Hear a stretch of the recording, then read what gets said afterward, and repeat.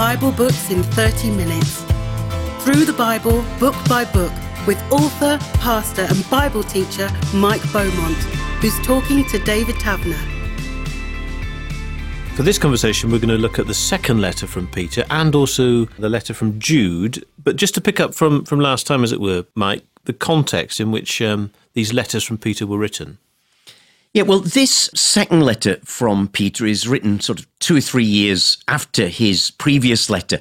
And we said in a previous episode that it was in that period when the Roman Empire was starting to turn against the Christians. Originally, they'd just seen it as a sect of Judaism, which was one of their approved religions, a religio licta.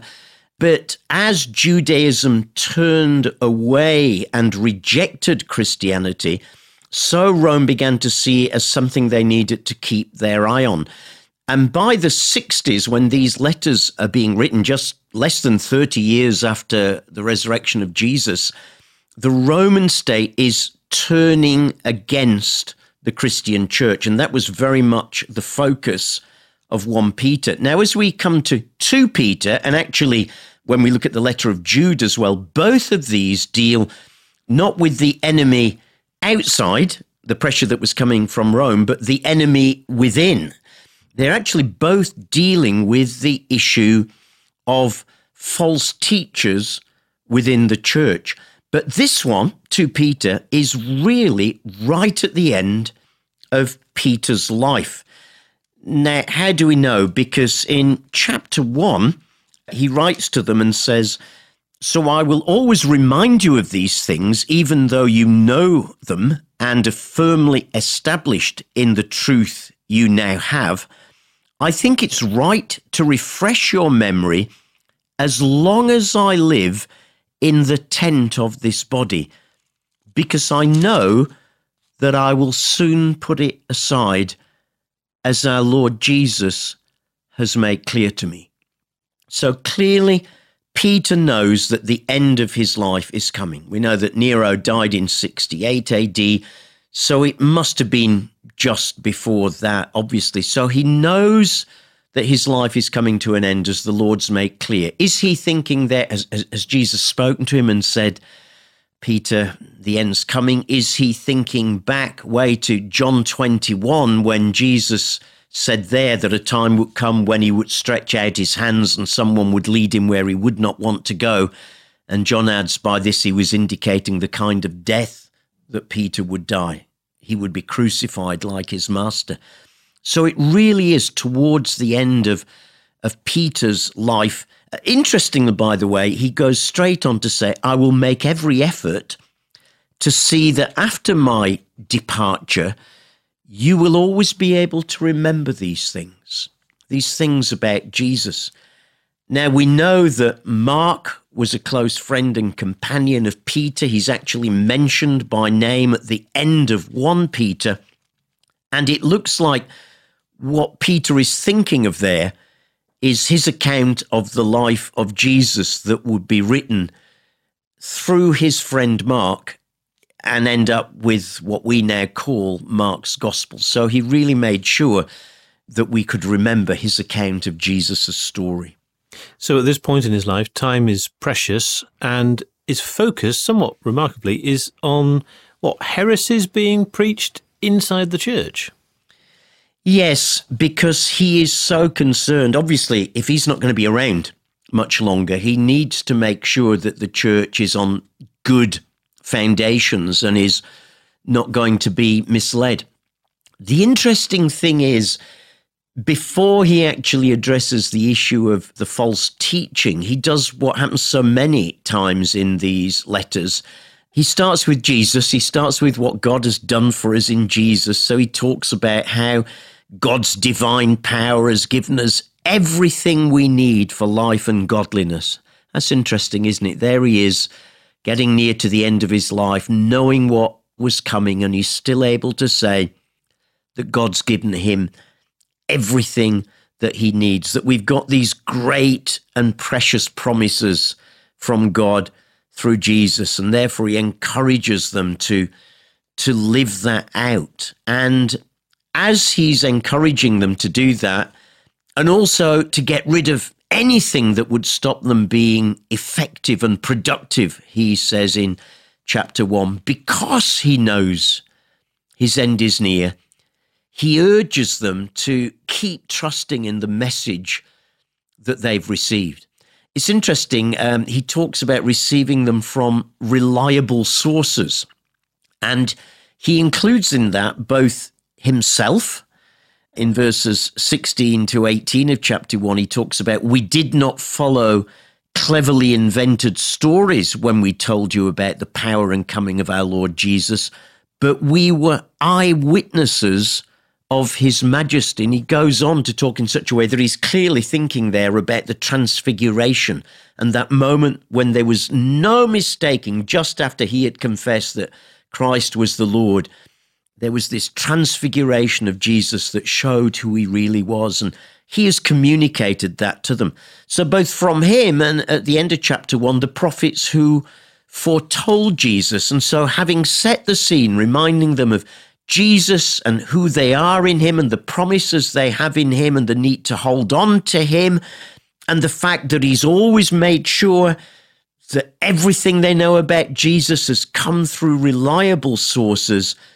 From chapter 2 onwards, he goes on to deal with what is at the heart of this letter, a warning to beware of false teachers who, of course, if they followed them, could easily lead them from these very precious truths that he has shared with them. So what is it that these false teachers are teaching? Why is this such an issue? Well, it becomes an issue because they're trying to take people away from the core gospel. In fact, if we just look at a few of the opening verses of chapter 2, it will help us answer that question. He says, there were also false prophets among the people. He's thinking back to the Old Testament. Just as there will be false teachers among you, they will secretly introduce destructive heresies. Wow, that's really powerful. Heresies, fundamentally wrong teaching. He's not thinking about, disagreements we might have about how we should use Sundays. He's talking about fundamental heresies here that will be destructive. And the way these teachers operate, secretly introducing them. No one has ever got up and stood at a lectern or a pulpit and said, I would now like to introduce a new heresy. They creep in slowly, subtly, surreptitiously. And so he goes on to say a little bit about these destructive heresies. He says, even denying the sovereign Lord who bought them. So it seems to have been something to do with undermining what Jesus did at the cross, because it was at the cross that he bought us, he ransomed us. He says, many will follow their shameful ways and will bring the way of truth into disrepute. And here's a key. In their greed, these teachers will exploit you with stories that they have made up. So it seems like these false teachers who were introducing false teachings were not just doing it, sort of for the sake of it. There was some money to be made here. Funny, isn't it, that still today, money can be a big driver of some supposed Christian organizations and churches, and yet, they make their success and their money often by majoring on minors, and sometimes we end up so majoring on minors that then we blow those minors out of all proportion.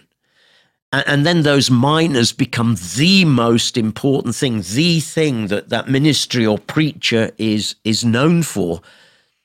But there's money often behind it. This is big money. And these guys seem to have seen this as an opportunity to make money. Maybe, we're going to tell you the real gospel now. Peter's not been telling you the whole truth, but the Lord has shown us some particular issues here that we need to highlight to you. But clearly, the character of these false prophets ought to have shouted loud with, hello, something's wrong here, because as we go on in chapter 2, by verse 13, he's just spoken about how not only was their coming predicted, but their judgment is assured. And then he says, they will be paid back with harm for the harm they have done to God's people, understood. Their idea of pleasure is to carouse in broad daylight.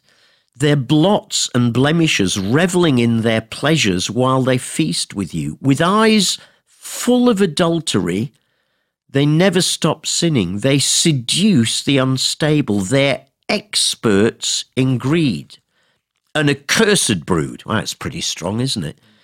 They've left the straight way and wandered off to follow the way of Balaam, son of Beor, who loved the wages of wickedness. Now, Balaam was a prophet in the Old Testament who'd been hired to curse Israel, and he was in ministry for money. In other words, he's using that as an illustration. So here are these false teachers, not only out to get as much money as they can out of ministry. Ministry was a money-making machine, let's put it that way. But it also seems there's a whole host of wrong living, carousing in broad daylight, overeating, overdrinking, eyes full of adultery. And the trouble is, and we see this still today, don't we, David, very often, that when sometimes particular ministries become so big, and then those ministries become so full of their own importance and they're convinced of their own publicity. And then it's very easy for people like that to make excuses for why they have to behave in a certain way. Well, I know I have a lady on the side, but, the Lord understands the pressures I'm under and he knows what I need. And here is the same thing happening. And I think what Peter is saying to us here, how do you identify false teaching? Well, yes, look at its content. Look at what it is. Is it in line with what Jesus taught? Is it in line with how the Old Testament prepared for that? But also look at the character of those who are teaching this. Does their character line up with that of Jesus? And if it doesn't, then alarm bells really should be ringing very loud and very clear. But bear in mind that Peter, who's not on his deathbed, but he senses that he hasn't got long, is still concerned for the people, for the believers in these communities. Tremendous pastor's heart, isn't it? And I think we've seen that before, in some of the other letters. We've talked about it with Paul. Neither of these are ivory tower theologians. Neither of these are CEOs in some distant remote office. These are pastors who are passionate about their people. And here Peter is passionate about the people that he cares for. To call them an accursed brood, you see something there of the passion that's in him. And this is not a case of, well, I'm not going to be around much longer, so, up to them, isn't it? If they choose to follow that way, tough luck. No, he's very, very clear, and it comes out of care. And this desire to expose the false teaching, it's not what it can be sometimes these days. Sometimes we get sort of heresy hunters, the people who are looking to see every little thing that's in David's life to see, have you dotted all the I's and T's correctly? Caught you out. Yep, you don't quite believe the right thing about this. But that's really to catch you out. And that's not what's in Peter's heart here. His heart is not to catch out these false teachers just for the sake of heresy hunting.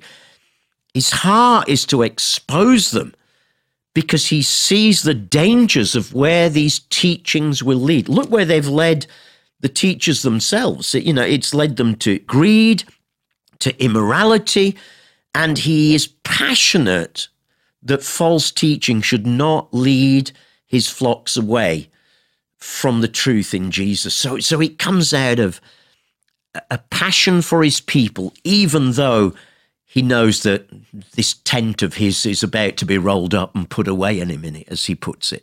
Is the urgency also driven by the conviction then that Jesus would return? Absolutely. And that becomes a key part of this letter in chapter 3, where he focuses very much on the idea of the return of Jesus. And the link is, he said in the previous chapter, judgment is coming and is assured on these false teachers. And if people scoff at the idea of judgment, then they should remember that the Lord is surely coming soon when there will be judgment for everyone. And that leads him in chapter 3 to talk about what Jesus promised, that he is coming back to this world one day. Now, it's interesting that even, where are we, sort of just over 30 years since the resurrection, that people were already starting to say, all this teaching about the return of Jesus, but he's not come yet, has he? Perhaps a bit like some people might do today, and they were doing this even after 30 years. And so he answers that question in particular. And there's this really great section in chapter 3 where he says to those who keep saying, well, where's the Lord's coming?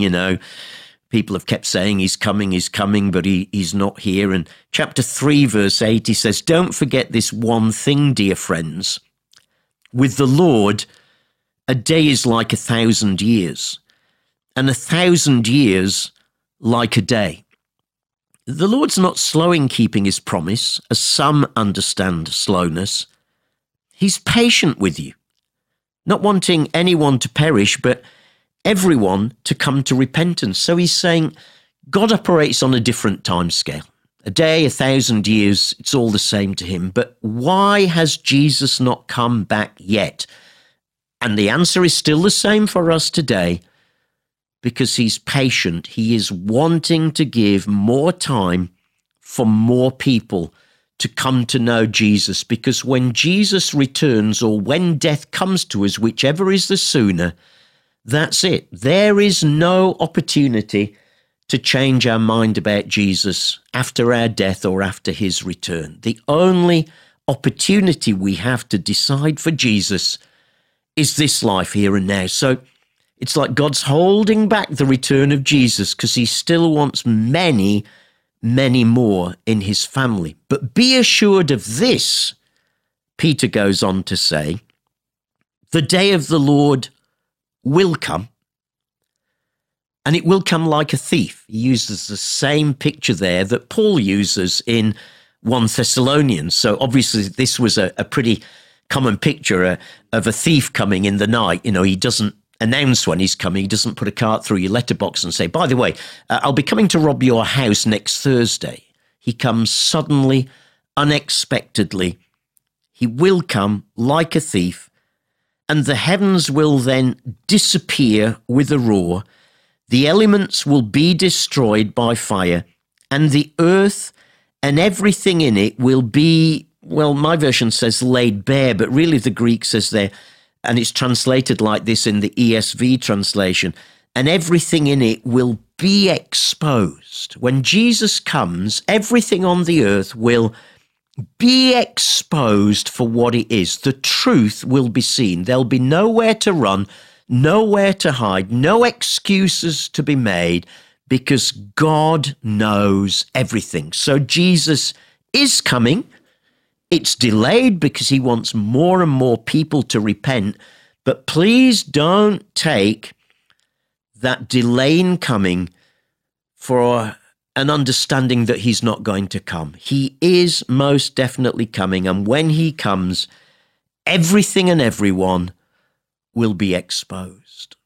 This focus on false teaching occurs obviously in a number of these letters in the New Testament. And the letter from Jude, you say, has a similar focus. Just tell us a bit about that letter. Yeah, very much so. In fact, there's a lot of similarities between Peter and Jude in terms of their content. So they're obviously addressing similar situations. Now, Jude was writing just a few years early, probably around the same time as 1 Peter. Who was Jude?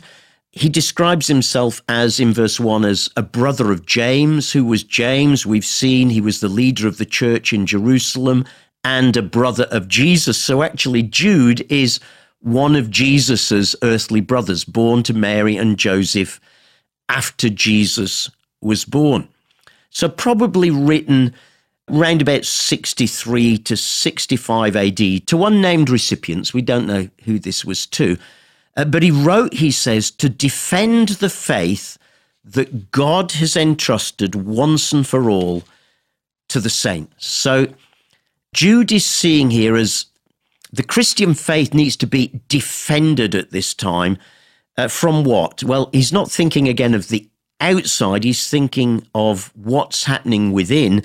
There were false teachers. So it seems these false teachers were pretty widespread. They'd wormed their way into the church quite well and seemed to be making quite a good living out of this. And although Jude's a very, very short letter, there are two errors that he addresses in it. The first is to do with a misunderstanding of God's grace.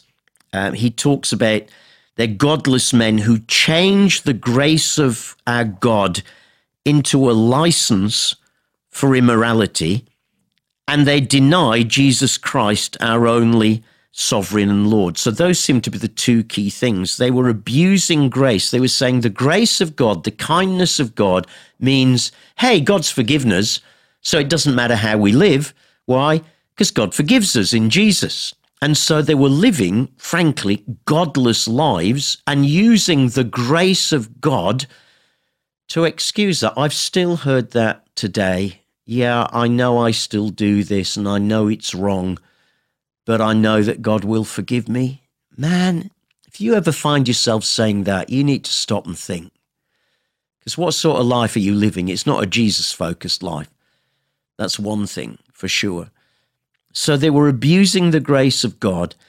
And secondly, they were denying Jesus Christ, our only sovereign. So they were undermining something about who Jesus was, that they were saying he wasn't truly God come into this world to save us from our sins through his death on the cross. So two pretty fundamental abuses, twists of Christian doctrine there.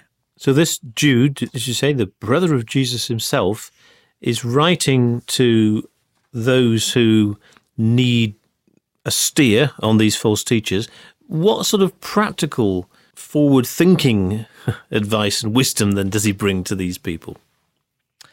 Well, he does two things. One is that he urges them to live very different lives to these false teachers.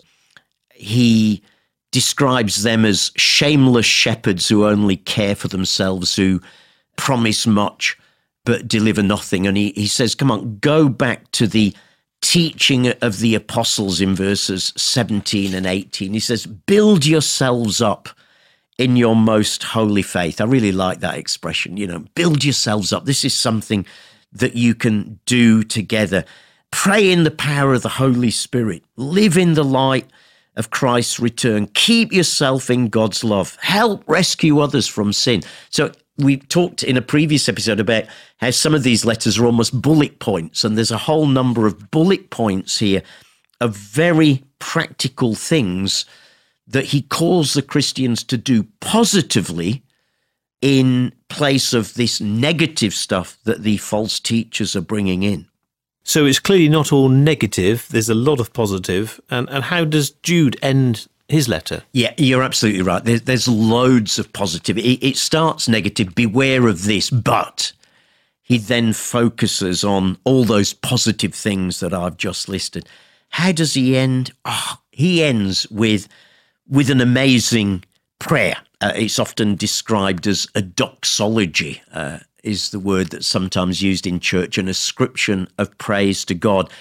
It's a doxology that's still often used in many churches today to end meetings. And I think the best thing I can do is to read it, because it's not just a sort of rounding off prayer. He really does believe this. He believes that this is what is going to make a difference. This is what is going to help these unknown Christians that he's writing to stand firm and to resist this false teaching that is trying to get in. And here's his prayer. To him who is able to keep you from falling and to present you before his glorious presence without fault and with great joy. To the only God, our Saviour, be glory, majesty, power, and authority through Jesus Christ our Lord, before all ages, now and forevermore. Amen. If that doesn't need an amen, I don't know what does. So he recognizes that they're in a challenging situation. Remember the scenario we painted before when we looked at 1 Peter, this growing pressure outside there in the world against Christians. Now they've got growing pressure inside from these false teachers and this false doctrine that's coming that's trying to rob them of being rooted in Jesus. What better could he do than to remind them that, listen, at the end of the day, this is about God. My trust is in God, to God who's able to keep you from falling. I think it's always good to keep coming back to that. You know, when the pressure is on, whether it's pressure from without or pressure from within, to remember it's God who's able to keep us from falling. And sure, there are things that we need to do, and Jude will challenge them, just as Peter challenged folk in his letter, that there are things we need to give ourselves to.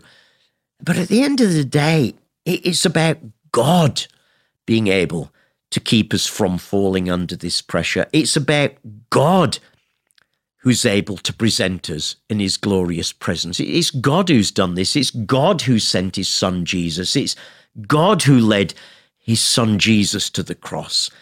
And so there's this tremendous conviction at the end that we apostles and church leaders, Jude obviously wasn't an apostle, but obviously a significant figure in the church. We church leaders, can do so much. But at the end of the day, this is about God, and we're commending you to God who can keep you and God who'll bring you before his glorious presence. And I think that's still a good thing for us to remember today when we are facing challenges of different kinds, whether it's challenges and pressure from outside there in the world, or whether it's stuff going on in the church at the end of the day and it's a bit of a struggle for us. At the end of the day, it's about God. He's the one who's able to keep us. He's the one who's done everything for us. And while we need to be co-laborers with him, as St. Paul puts it, this really is about God. He's well able to keep us. And that's the note that Jude ends his letter on. And I get the impression from both 2 Peter and Jude that the message is, be on your guard, particularly around these false teachers, but that you need to do something. Don't just be aware of the false teaching, actually do something about it.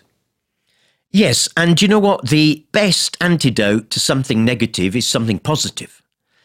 And I think sometimes, Christians today can spend so much time hunting out the negative, looking for what's wrong, particularly in people's lives or in teaching, or, they analyse the pastor's sermon, they've got all their notes of what was wrong with it that morning. And while both Peter and Jude call people to be alert to false teaching, really both of them are saying the answer to the negative is to build your own lives well on Christ. So Jude there, committing them to God who's able to keep you.